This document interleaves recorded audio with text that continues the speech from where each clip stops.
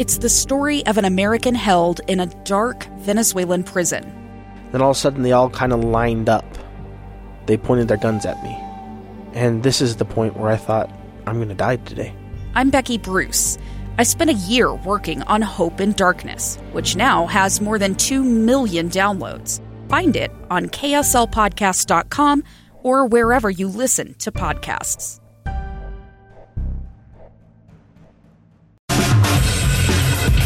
You ever been tanning in a tanning bed? I did once. I was in high school. I was in a play, a musical actually, what was it called? South Pacific. My character was Lieutenant Dan Cable. I was very self-conscious in high school. I was scrawny. I'm still scrawny. And I was, I don't know. I thought having a tan and having muscles would be a good thing for me. Those thoughts pretty much dominated my high school experience. Well, so I'm Lieutenant Dan Cable. I'm in the musical South Pacific, and one of the scenes, as it turns out, now I didn't know this when I auditioned for the role. I didn't know that there was a scene where I would have to have my shirt off on stage in front of all the teachers, all my fellow schoolmates, all of their parents, maybe some of the girls I was trying to impress. I wish I'd thought of that Valentine, though, that Valentine rack. You hear the boys, they all put their money together and bought Valentines for every single girl. That's genius. Absolutely genius. I didn't think of that when I was in high school. No, I was in this play. There was a scene I had to take my shirt off, and so I went to the director of this play, and I said, "Hey, Mrs. House was her name." I said, "Mrs. House, listen, could you? I'm a little self-conscious. I think that it would be more the South Pacific. That's where the sun shines brightly. I think it would be more appropriate. I think it would be more honest to the character if I were to be sun-kissed. If I had a tan. What do you think about maybe the school paying for me to go to a tanning bed?" Well, surprise, surprise. Mrs. House said, that makes sense. Here, have a few bucks. Go down to the tanning bed. So there I am, preparing for my role as Lieutenant Dan Cable in the musical South Pacific, walking down the street, heading over to the tanning bed, and getting a little sun-kissed. I think more appropriate for the role.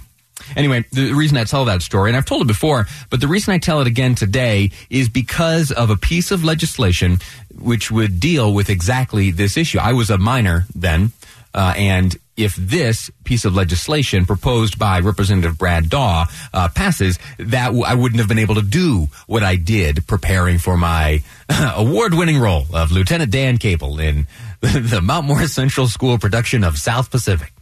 No, it would have been a crime.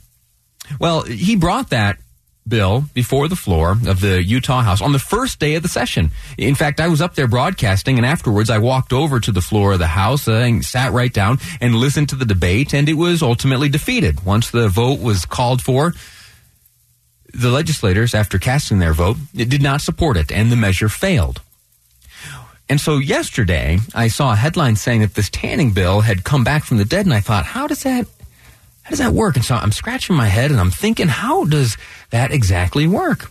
And I remembered that there is a procedure in which a defeated piece of legislation up here on Utah's Capitol Hill can come essentially back from the dead. Here's how it works.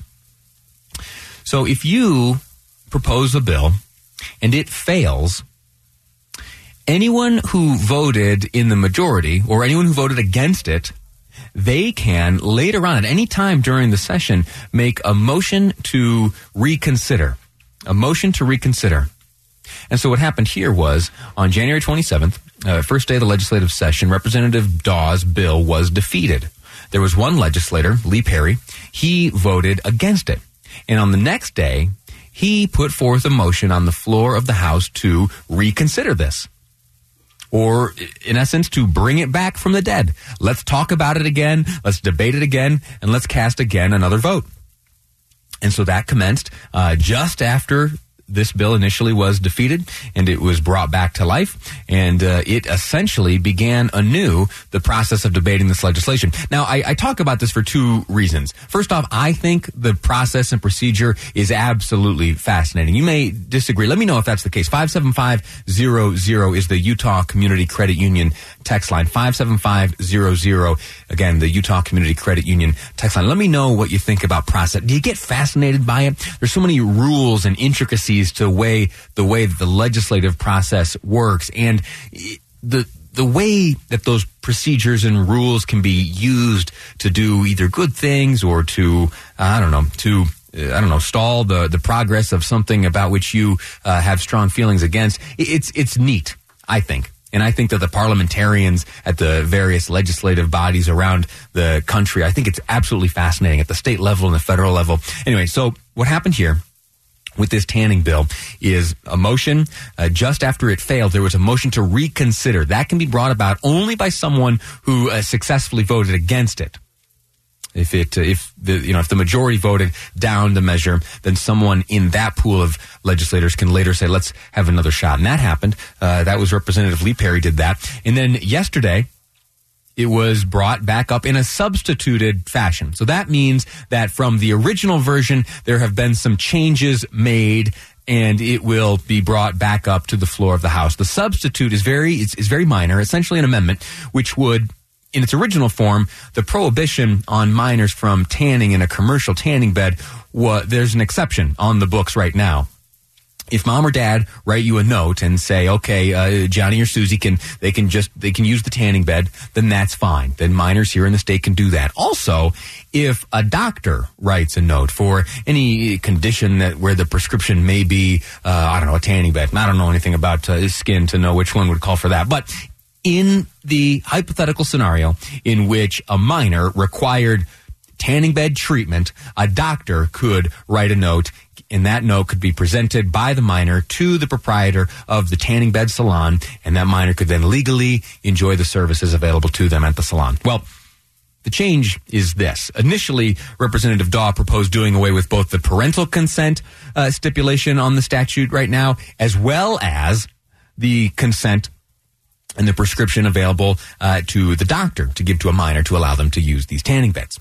Well, the change is parents will no longer be able to give notes. A doctor, though, could. So the substitution is a new bill which would say that minors are 100% barred from using commercial tanning beds unless a doctor sent a note. And so that kicked off some new procedures yesterday on the floor of the Utah House, and that substituted bill was reintroduced. This is the tanning bed bill. This substitutes puts back in the ability for a doctor to allow a minor to tan, so it gives that doctor's exemption back in.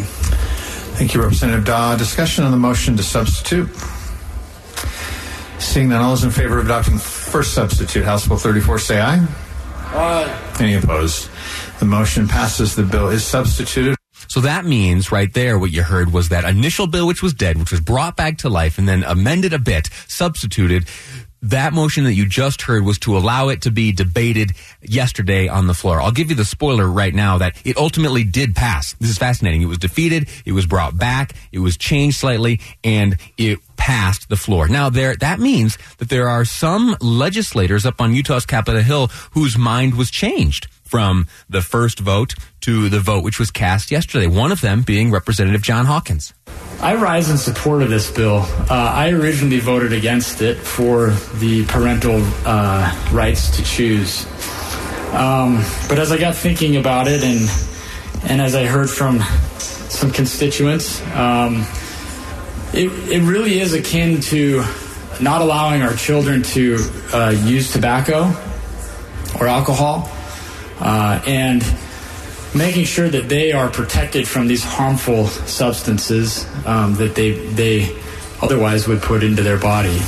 As a skin cancer survivor myself, I know how damaging that particular cancer can be. And I would hate for parents to realize several years down the road that they could have protect their children from this harmful.